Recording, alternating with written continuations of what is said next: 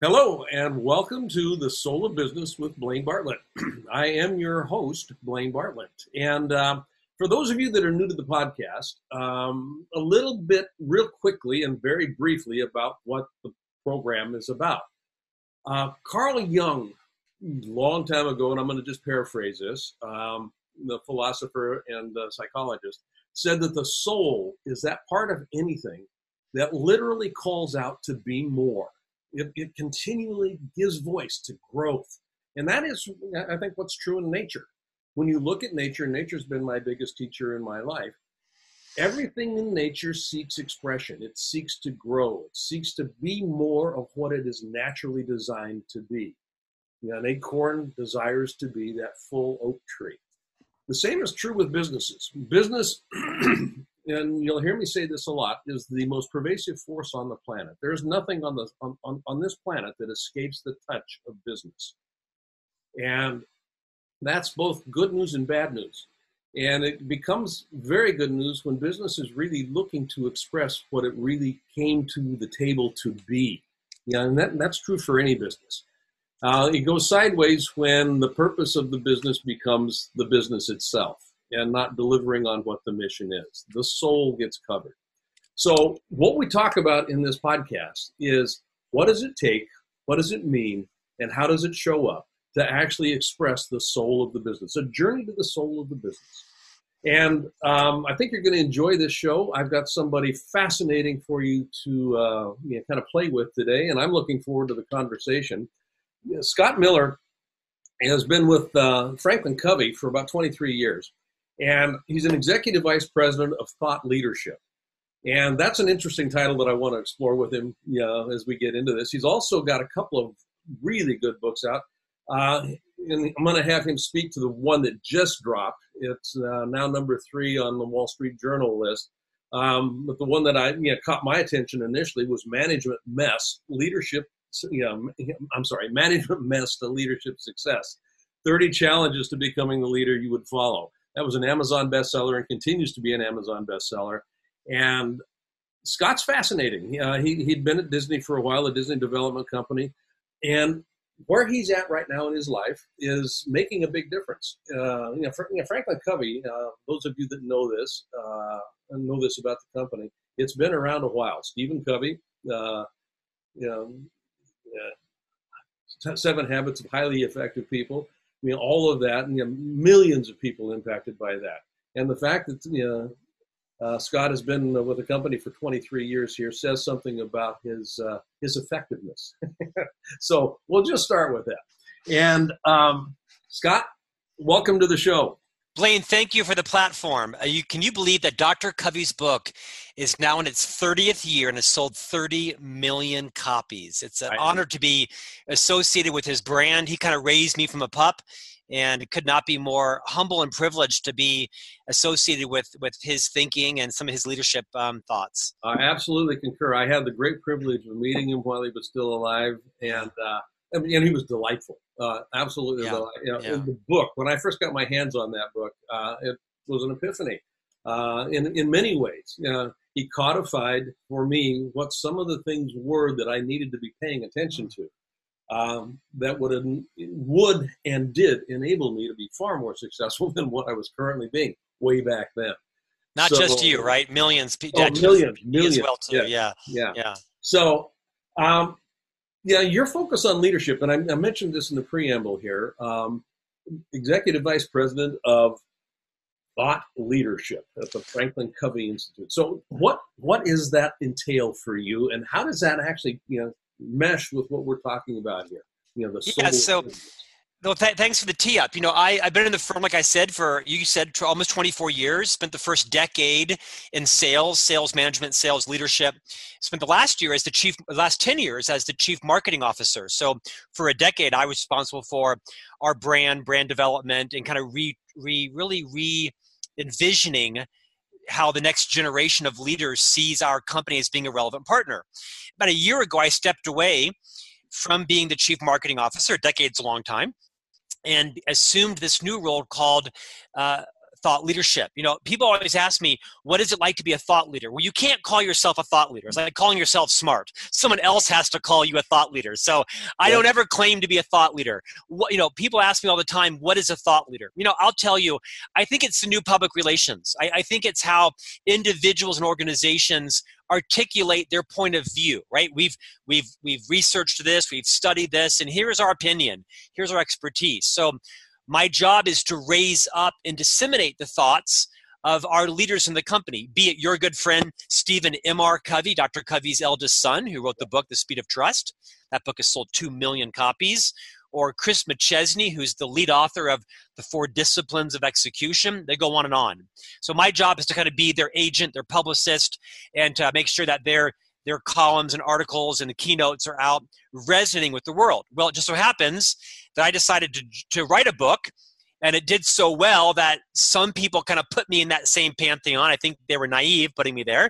But, after 23 years as a formal leader, I've learned a lot myself around how difficult leadership is. And my book, Management Mess to Leadership Success, kind of shook the industry the last 4 or 5 months, because it's not like a lot of these academic leadership books that are aspirational and they're a little bit altruistic. My book is, no, leadership's hard. Mm-hmm. And for a lot of people, leadership is the wrong calling. Not everybody should be a leader of people. So I really kind of call out through my own messes, as a supposed expert in a leadership firm, it's been really hard for me. Yeah. And not everybody should be a leader of people. In fact, I kind of open the book and talk about how too often people are lured into a leadership position they're not led. They go in for the wrong reasons, the wrong aspirations, and they find themselves kind of stuck. And so this book is not a confessional, Blaine, but it's really a raw, vulnerable look at how tough leadership is, even for someone who's an officer in a leadership company writing and practicing it for, almost 25 years now. Yeah. It's interesting that you talk about, the fit for a leader. Not everybody is the fit. We played with this a lot in my preliminary conversation with you before we launched the podcast here. I talked a little bit about my background being specifically around leadership development. And one of the things that I do know for a fact is that, by definition, everybody is a leader, but not everybody is effective in that role. And I say that for this reason. Leaders cause movement. I mean, that's what a leader does at the end of the day. You strip away all of the artifacts, characteristics and traits and that stuff. Leaders cause movement. But not all that movement is elegant, and not all that movement is effective. And so when we're talking about leadership development, one of the things I pay particular attention to is the question of, is it elegant? Is it effective? And by elegant, I mean no unintended consequences. And the kinds of folks that you may be referencing here that have difficulty in the role, in my experience, rely or either too much or too little on a skill set that is organized around co-creating coordinated movement, which is my definition for leadership. Co-creating coordinated movement.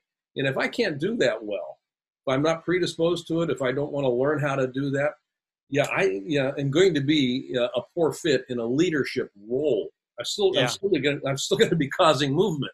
Yeah. But I might want to look at where I'm moving. Can I build on that? Yeah, I'll build on that too. I agree with you. I think everybody has leadership capability inside of them. Mm-hmm. I fundamentally do not believe that everybody should be a leader of people. Yep. I think you can lead a project, lead an initiative, but I believe passionately, and I'm kind of unequivocal on this, is that too often people are promoted to be leaders of people for the wrong reasons. Yep. They were the best dental hygienist or the most efficient digital designer or the top salesperson. Mm-hmm. And rarely do those competencies that make you the best at any job make you the best leader of people. In fact, they're often the opposite.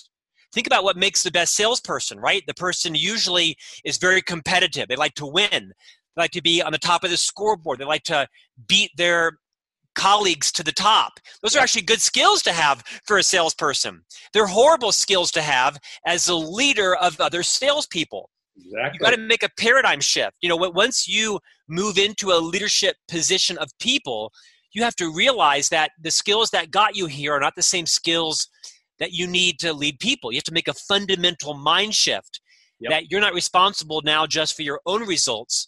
You're responsible for getting work done with and through other people.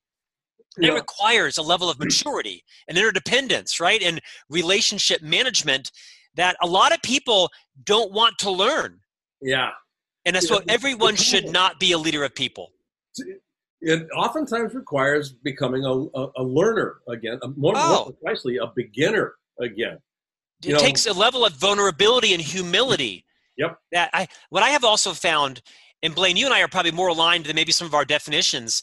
I have found that I found a lot over the years. I found that I probably should not have been a leader of people. That I think I've grown into it. But I'm fairly impulsive. I'm a little bit impetuous. I too often say what's on my mind and should be a little more deliberate. And I'm very courageous and need to exercise more consideration. To quote Dr. Covey, I have a very efficient mindset. Mm-hmm. I don't have a very effective mindset. And you can be efficient with things and processes and meetings and, lots of part of your life. But as a leader, you got to slow down and recognize that relationships are everything to being a great leader. And that requires you to have an effectiveness mindset and not an efficient mindset. So I really struggle with it. And I think too often people become leaders, whether they're entrepreneurs or business owners or founders, or they buy a business or they're promoted. They don't fully understand, what does leading people mean? Yeah. What are the types of skills that made you a great upstart entrepreneur may not be the same skills that now you have to mature into when you've got 50 people or 100 people. In many cases, I think entrepreneurs stay the CEO for too long. Oh, absolutely. They might need to be the chairman, right? Or they might need to be the EVP of business development or something. So, to Marshall Goldsmith's point, what got you here won't get you there. And you got to change your mindset, your skill set, your behaviors if you're going to mature into a leadership role of people. Yeah, Scott, absolutely true. And the point that you made about relationship is spot on. That's all an organization is. It is. A collection of folks that are in relationship. That's it. And if those relationships are working well, you got a pretty good shot at being successful. Blaine, I think there's an adage that's actually not true. The new cliche is that people are an organization's most valuable asset. It's not true. It's not true. Yeah. It is the relationships between those people that is your most valuable asset. Because if Blaine is genius and Scott's a genius, but if they can't get along, collaborate, forgive each other, pre-forgive each other, and complement our skill sets, the company doesn't need you. Because if you can't work together, I don't have need for two geniuses, right? So a leader's job is to model, coach, mentor, and build that cultural formula where people can work together. There's also this misnomer that leaders create engagement. Business owners, leaders, you don't create engagement. You create the conditions for other people to choose their own level of engagement, high or low. Your job is to build culture as a leader, and that is just as important as managing the P&L or your supply chain or cost of goods or EBITDA or inventory controls. Culture is something that people quit or they stay. Yeah, Peter Drucker, culture will eat strategy for lunch, he said. Right. Mark Benioff. And it's a nice quote. Yeah. It sometimes feels a little bit intangible, but as a leader, it is your top job. It is absolutely the top job. Yeah, I wrote a small ebook about that exact thing. The key to employee engagement is culture. It is absolutely spot on. What's it called? I'd love to read it. What's it called? I'll get you a copy of it. It's okay, called, please. I haven't looked at it for a while. Soul of Business, Key to Employee Engagement. I love it. The Soul of Business. Okay, Soul great. of Business. And one of the things about relationship that I find fascinating is that it's not just the interpersonal relationships. My relationship with you, if that's working well, we're going to be probably pretty happy campers in the cubicle together. But I've also got a relationship with the company's vision. I've got a relationship with the company's mission. I've got a relationship with the values. I've got a relationship with my chair, for Christ's sakes. And if these relationships aren't working well, I'm going to be unhappy to a degree. And then I start being non-productive. I start questioning my attention goes somewhere else. And where my attention goes, my energy also follows. So as a leader, one of the things that I want to pay particular attention to is where's the attention being placed? And that's a relationship question. It is. What yeah, you talk about, and I love this. There's an inflection point with every company I have ever worked with, and I've been in front of over 300,000 people in businesses, talking about this in some way, shape, or form. The business grows. It's got a mission. It started off with an idea that got people really excited. They wanted to deliver on this idea. There was a value proposition. And so a business got constructed to deliver and get over the financing hump. And all of a sudden, we are actually now making money. I got some systems in place, and we're actually doing fairly well. And this is the point where the entrepreneur, and this is a large part of some of the difficulty here, we start looking at the business as the mechanism, which is justifiable. It's the mechanism for delivery of the mission. But very subtly, something begins to happen. Conversations in the boardroom, conversations on the floor begin to organize around, are we hitting our numbers or not? The conversations and the decisions are made in service of the business's effectiveness, not in the effectiveness of delivering on the mission.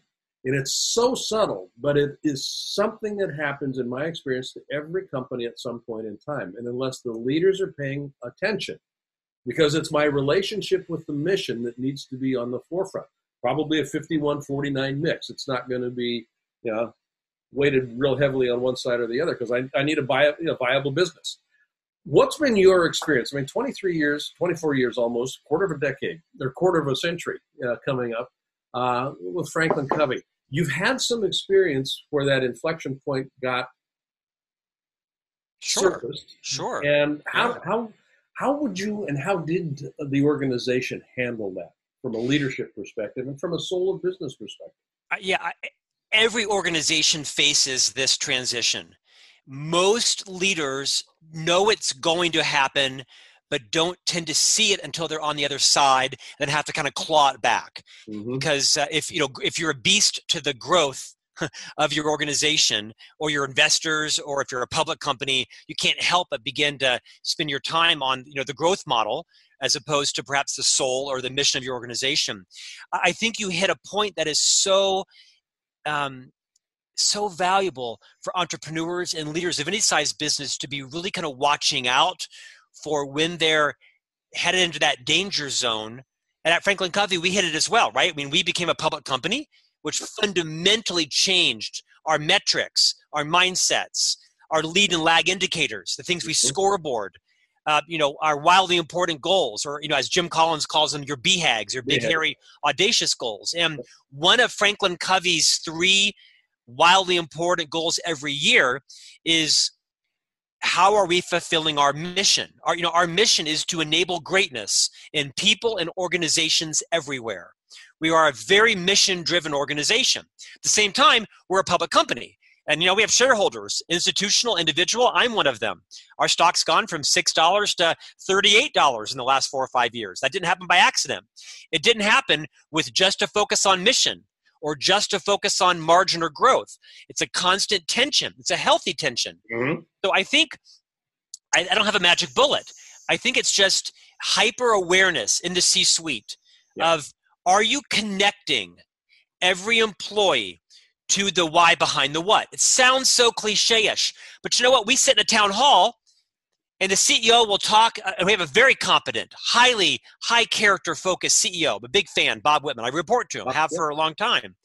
And, a speech a year is not enough to have the people over in collections or supply chain or the client service coordinators or the calling team. They don't understand deeply the organization. They're inspired and they're yearning, but you kind of can't overconnect. The higher you are up in the letterhead, the higher you are up in the organization, the more disconnected you are from the real work being done. And the more you're lied to, the more the emperor has no clothes, the more you think everything is going fine, or the more you take it as a personal affront when someone complains about something. Disconnect your ego from, the mission and the culture. Get back out there. Constantly explain, how is the person in customer service? How is the person at the retail store? How is the person in accounts receivables helping to drive and fulfill the mission? Because you're thinking about it and talking about it in the C-suite for 10 hours a day means you're not talking about it out amongst the organization. Exactly. So you got to find some ways to walk around. Don't just walk in the back door, take the private elevator. Don't just have lunch in your office. I see it way too often, even in our company. In the C-suite, we meet from 8 to 6 all day long. Take 2 bathroom breaks, order in lunch, and no. You know what? It's walk around the building, connect with people. And it sounds, maybe very 80s-ish or such, but it's never been more important as you're faced with that inflection point of growing to not ensconce yourself with your C-suite or your executive team or your management team, but be connected to your group and constantly, continually be talking about the why behind the what, and show how you're concerned about the mission. Ask people how they're able to live it and such. It is an ounce of prevention is worth a pound of cure. The whole notion of all an organization is a relationship is for me fundamental. If I understand that, it opens up some very interesting things. One thing that it opens up that you were just talking about is that conversation is the lifeblood of healthy relationship. Yeah. And if conversations are not continuous and they're not continual, and there's two, continual and continuous about the things that are relevant, the body begins to atrophy. And so the point that you're making about move your conversations out of the C-suite, move them out of the meetings and have them in the organization. The conversations are the lifeblood, and the why behind the what. There's a piece that I've stumbled on years ago that I think is really useful here. It's a question that kind of breaks the date, or breaks what happens, because people hear the why behind the what and they kind of go, yeah, whatever. It's asking the question, for the sake of what? For the sake of what? There's a why here. For the sake of what? What does it make possible that we wouldn't get anywhere else? Yeah. And that for the sake of what question interrupts the patterned way that people are thinking and behaving, and it causes them to, literally to pause for just a moment. What do you mean for the sake of what? Well, that's a great question. What do you think I mean by that? How would you answer that for yourself? What are we doing that we couldn't do anywhere else? What do you get out of this that you couldn't get anywhere else if we're successful? That starts to make it personal. And far too often, the vision is up on the wall of the company, and it's artwork. It doesn't. Yeah. It's not a living document. Beautifully said. Yeah.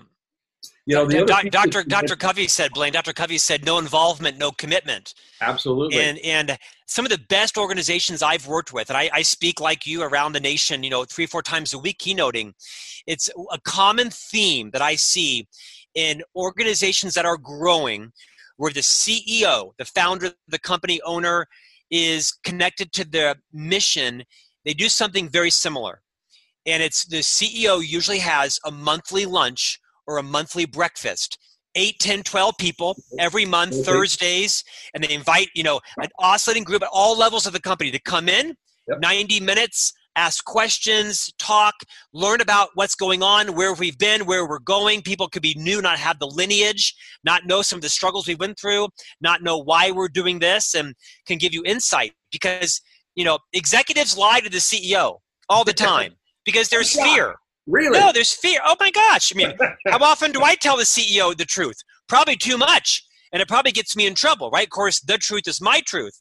But the CEO needs to hear from the receptionist, why this is going on or what the calls are. And I think it's super helpful to get the leader, the owner, the founder out in front of the employees and understand. When you mention our brand to your in-laws at Thanksgiving, what do they say? Yeah. What does the real customer think we're about? What do you think of the new logo? What do you think of that new product in the store? What do you think of our competition? Because the higher up you are in an organization, you build this this placenta. It's an odd metaphor, but it's hard to break through the truth. And most CEOs say they want to hear the truth, but in too many cultures, they've built sycophants around them. Yep. Where everyone's trying to keep their stock options and keep their job and not rock the boat, and you only share half the truth. The receptionist, oh, he'll share the truth. The grounds crew person, oh, he'll share the truth, right? They don't have a whole lot to lose. It's a great best practice. It is. My experience at senior levels that people look for answers. I mean, they take comfort in having an answer. Yeah, tell me the answer to this. Okay, are we doing it right? Yeah, you're doing it right. So the answer is the affirmation and the reinforcement of the assumption. Are we doing it right? Far better, I am served by asking questions and letting people begin to riff on the questions. Not yes no questions, but kind of how are we doing questions. And yeah, what's it like to work here? What's it like to work in the company, right? Tell me about the worst boss you ever had here. Don't mention her or his name.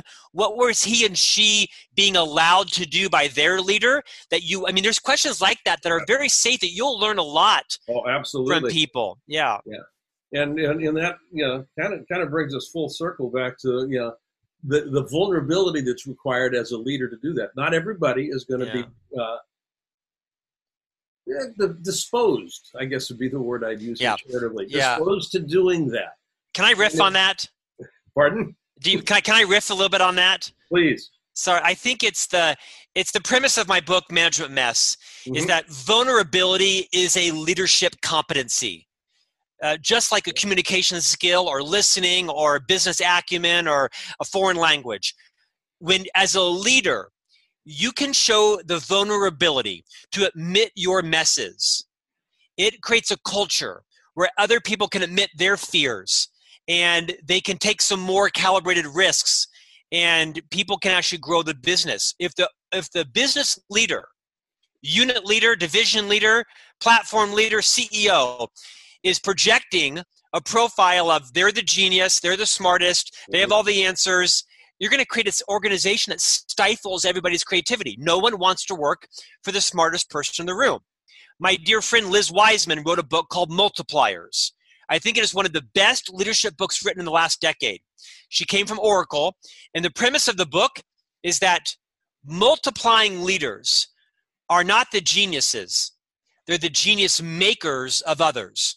And that they have the humility and they have the confidence and the vulnerability to step back and let other people be the genius in the room. That took me 25 years too long to learn because I learned, and I'm an officer in a public company, I learned that I hired smart people.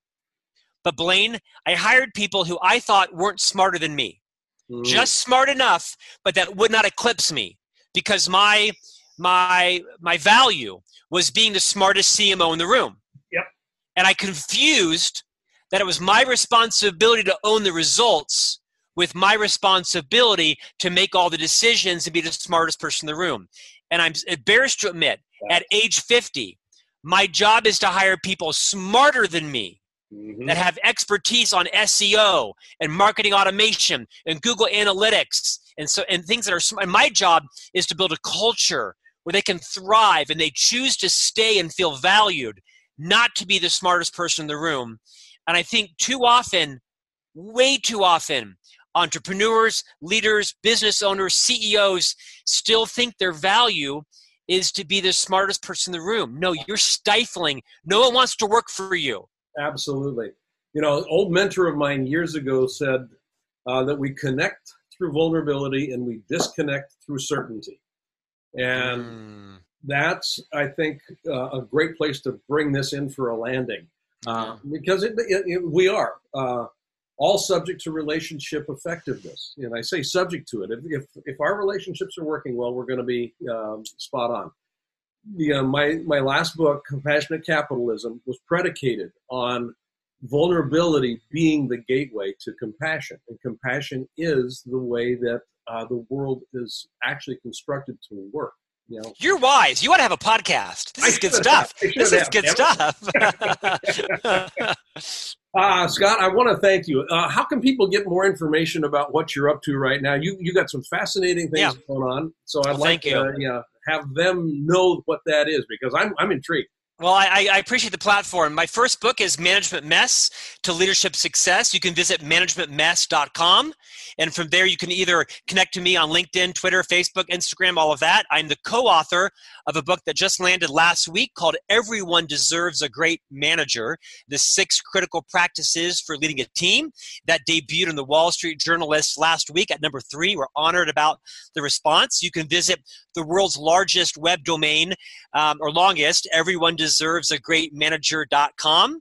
Or you can visit franklincovey.com, and you can find those books and me and other great thought leaders there as well. Great. It's wonderful. Folks, take advantage of that. You will not be disappointed. It's really good stuff. Guest today, Scott Miller, Executive Vice President, Thought Leader of Franklin Covey organization. Scott, thank you very much. It's been great having you on, and I'd love to have you come back again. I would be honored. Thank you, Blaine. Appreciate it. You bet. You take care. This podcast is a part of the C-Suite Radio Network. For more top business podcasts, visit c-suiteradio.com.